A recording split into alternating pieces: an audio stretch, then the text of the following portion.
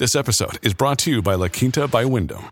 Your work can take you all over the place, like Texas. You've never been, but it's going to be great because you're staying at La Quinta by Wyndham. Their free Bright Side breakfast will give you energy for the day ahead. And after, you can unwind using their free high-speed Wi-Fi. Tonight, La Quinta. Tomorrow, you shine. Book your stay today at lq.com. Good morning and welcome back to the Mike Smith Show. My name is Scott Shantz, filling in for Mike Smith. And normally Keith Baldry would be on at this time, but today filling in for Keith Baldry is Bill Thielman. Good morning, Bill. Thanks so much for being here. How are you? I'm doing well, Scott. Thanks for having me. Fantastic. Yeah, I'm glad to talk to you because you feel very in the know, at least to me, about lots of things that I want to discuss on the show this morning, particularly the fact that the legislature is sitting tomorrow for fall session.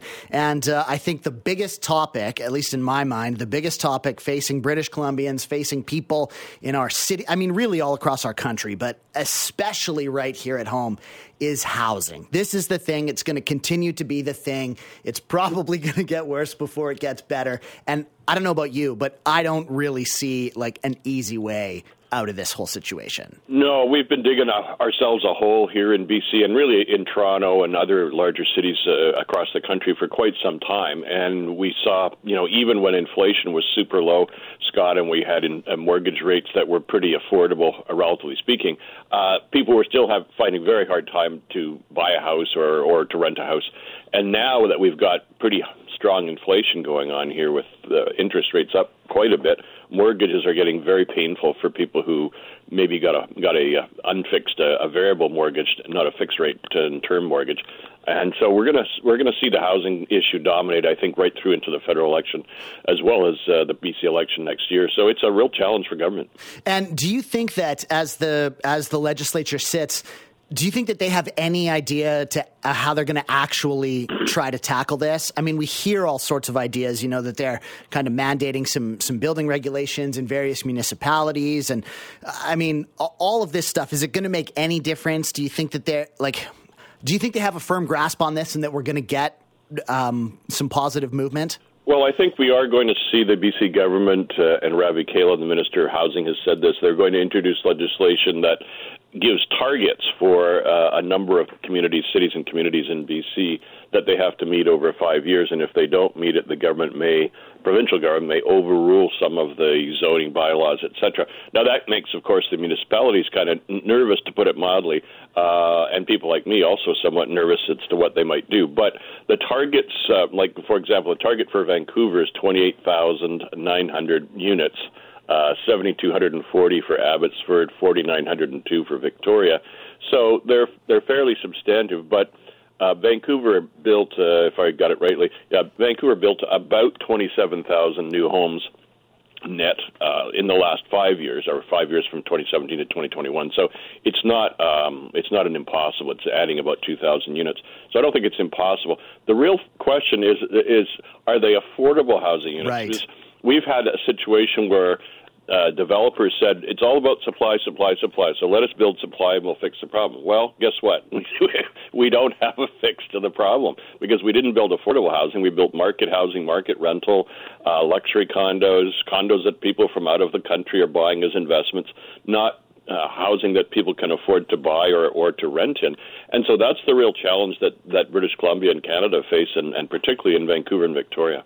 Yeah, I mean, that's my thought as well. It doesn't matter what it is or where you build it. If it's in the Lower Mainland, someone's going to buy it with the hopes of flipping it in a few years for more money, because that's been the model to generate substantial wealth here. And, I don't mind. I'll put my hand up. Yes, that's not why I got into the housing market. But of course, like anyone who owns a property here has made money. And how do you fix the housing market without eliminating that for all of these people who have made money as part of like capitalism and part of the society that we have created? And a lot of those people are politicians and people who are like making these sort of rules. So I think one of the best ways I've heard it put is it took us 30 years to get into this, and it's going to take us that long to get out of it. Yeah, I hope it's not 30 years for the sake of my daughter, yeah, of course. who is living with her husband and my granddaughter in rental housing, because that's a long time to wait. But it's certainly true. We're not going to see a solution in a year or 2 years. We can hope that interest rates go back down again. That would help a fair bit. But ultimately, government kind of disengaged, for the most part, from anything to do with housing, particularly the federal government back in the 70s, 80s, which is when the crisis started to build. And we really need to have all three levels of government, federal, municipal, and provincial, involved in solutions. And when when one of them is not, especially the senior government, it makes it almost impossible. For example, we need co-ops. We need lots more co-ops. And the only story we've heard about co-ops in recent years is that their leases were running out and the governments didn't want to extend them. Yeah. So, that's not helping affordable housing. Co-ops are very affordable. And I think in the long term, Scott, I think we're going to be looking at a situation where there's a lot more involvement of government in housing, because you just can't leave the situation in the hands of the private sector completely and expect that people who work for a living, people who are teachers, nurses, doctors, even first responders, that they're going to be able to afford to live in Vancouver and service the city that we know and love.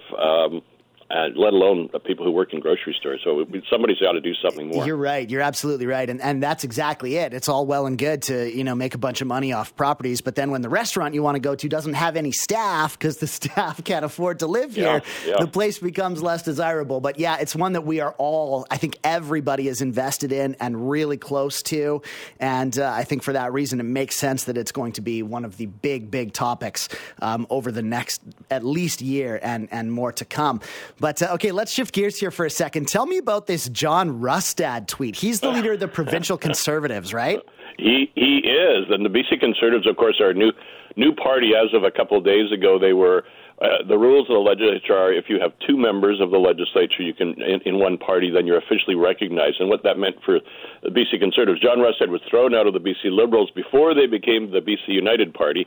And he joined the BC Conservatives, and then Bruce Banman joined him, Abbotsford MLA. So now he's got two, and that means he gets extra funding and staff, et cetera. So that's going to be a real headache for Kevin Falcon and BC United. And I suspect it'll be somewhat welcomed by the NDP unless they do too well. But John is the leader, and he put out a tweet, which I'm just going to read it because it's hard to believe otherwise. Today is National Day for Truth and Reconciliation, or in Shirt Day. Today we remember what happens when the Canadian government thinks it's better at raising children than parents. I will always stand with parents. Now, to reduce residential schools and the terrible things that happened to Indigenous peoples in British Columbia and across the country, and all of the death and horrors that we heard about, to a simple statement saying the Canadian government thinks it's better. It trivialized a very important day that I honor and respect and others do. And I thought, no, you're trying to score a extraordinarily cheap political point with no historical context. At Evernorth Health Services, we believe costs shouldn't get in the way of life-changing care. And we're doing everything in our power to make it possible. Behavioral health solutions that also keep your projections at their best? It's possible. Pharmacy benefits that benefit your bottom line? It's possible. Complex specialty care that cares about your ROI? It's possible. Because we're already doing it. All while saving businesses billions. That's Wonder made possible. Learn more at evernorth.com/wonder. Welcome back to the Mike Smith Show. My name is Scott Shantz, filling in today and tomorrow. And our guest is Bill Thielman. He's with West Star Communications, the president there, a strategist, a communications expert in government relations, and a former Vancouver City Council candidate. Now, we were talking just before the break, Bill, about Truth and Reconciliation Day. That was on Saturday, September the 30th. So today is a stat. Lots of people have the day off. I don't want this to just be a long weekend. Like we were talking previous to this about the importance of Truth and Reconciliation Day. I saw a stat over the weekend that said about half, it was 48%, but about half of Canadians don't know how or don't have an intention to recognize Truth and Reconciliation Day. And I feel like that's a problem. I feel like we've talked about this a lot, but maybe it's Canadians don't know how to do it or don't know like what the best way to do that is. Is this something that's going to get better, or like how do we fix that? Well, I think it's kind of early days on Truth and Reconciliation Day as a national holiday, though it's been a day, Orange Shirt Day is often called as well. And I think, I hope people will try and do at least some of the minimal things. Certainly in my family, we were wearing orange shirts, and some of them were specifically to this issue with every child is wanted or is needed. No child should go missing, obviously. Personally, I give a pitch. I gave a donation to the Indian Residential School Survivors Society, which is a registered charity. People can look that one up, and made a donation to them because of the work they do, which is providing services to residential school survivors and families. And those are kind of positive things I think people can do. There were a number of events. A lot of people attended a lot of events around Metro Vancouver and across the province. And I think as the day grows and as we obviously still have much more to learn about what happened there, both through our schools and individually and through the media, I hope that it becomes a bigger and more important day than just a holiday. Yeah, I felt the same way. That was kind of like my reaction to that was this is still in its infancy, the idea of a Truth and Reconciliation Day. We think about Remembrance Day, which we've had for, decades and centuries or generations and centuries. And it's taken time for it to really take hold. And now we have things that we wear a poppy, and we have assemblies at school, and people go to memorials. They happen all over the Lower Mainland. It's very easy to find one.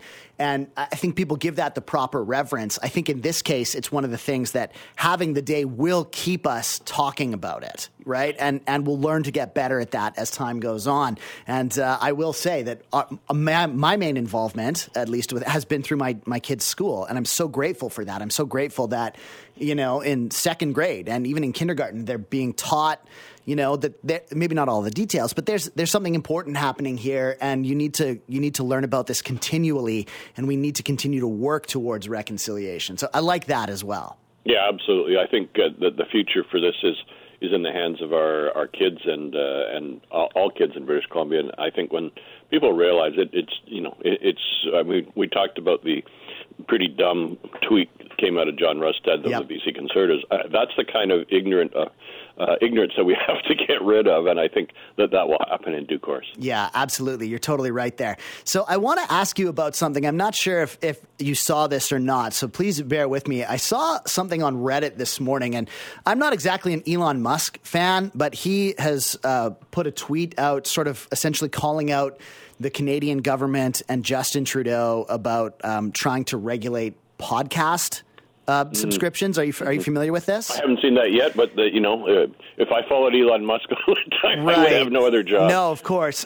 So essentially, there's a CRTC regulation that is being debated that anyone who is going to host a podcast platform, so if we wanted to say you and I wanted to start a business where we host and produce a bunch of podcasts, that would need to fall under CRTC regulation. And again, not the hugest Elon Musk fan, but what he's saying is that essentially this is not a good idea. This is going to limit free speech. The idea behind podcasting is it's like this internet thing, free and open internet, and people should be able to have that and to voice their opinions. And I mean, gets into some things about hate speech and stuff, but I fall in line with this. I don't want my podcast to be regulated by the CRTC. I want to be able to say what I want to say freely and openly, and I'm willing to live with the consequences. That if I owned a business and I said something and that lowered my, amount of sales, that's on me. But the government trying to step in and sort of have some regulation here. How does that make you feel? How do you feel about that? I agree with you and Elon Musk. And, even a stop clock is right twice a day, Scott. So every now and again, I'm going to agree with Elon Musk, I guess. But, the CRTC performs an important function in making sure that radio and television and broadcast is properly regulated. We don't have, crazy things going on. But if somebody wants to start a podcast that 3 people are going to listen to or 8 people are going to listen to, I could care less, and I don't want to spend my tax dollars. If they break the law, then they should be prosecuted, obviously. If they're saying, ridiculous, offensive, racist, hateful things, then, the hammer should come down on them. But, to try and regulate that, I think, is an impossible task for starters, and also an extremely expensive one for taxpayers. I think we can use our money elsewhere first. Yeah, and that's a really great point, because, of course, a lot of people are, crying censorship and, all sorts of other things that people like to cry. Like, I definitely don't think that this is the Trudeau government or the Canadian government or the CRTC trying to maintain an ability to put out any type of propaganda or stop anyone from speaking poorly of them. I don't think that, but I agree with you that there is, it's just a massive, massive, massive waste of energy. It really feels like that, hey? We need to be looking for other things for the government to do. They've got lots on their hands, and they're not doing a great job at some of it.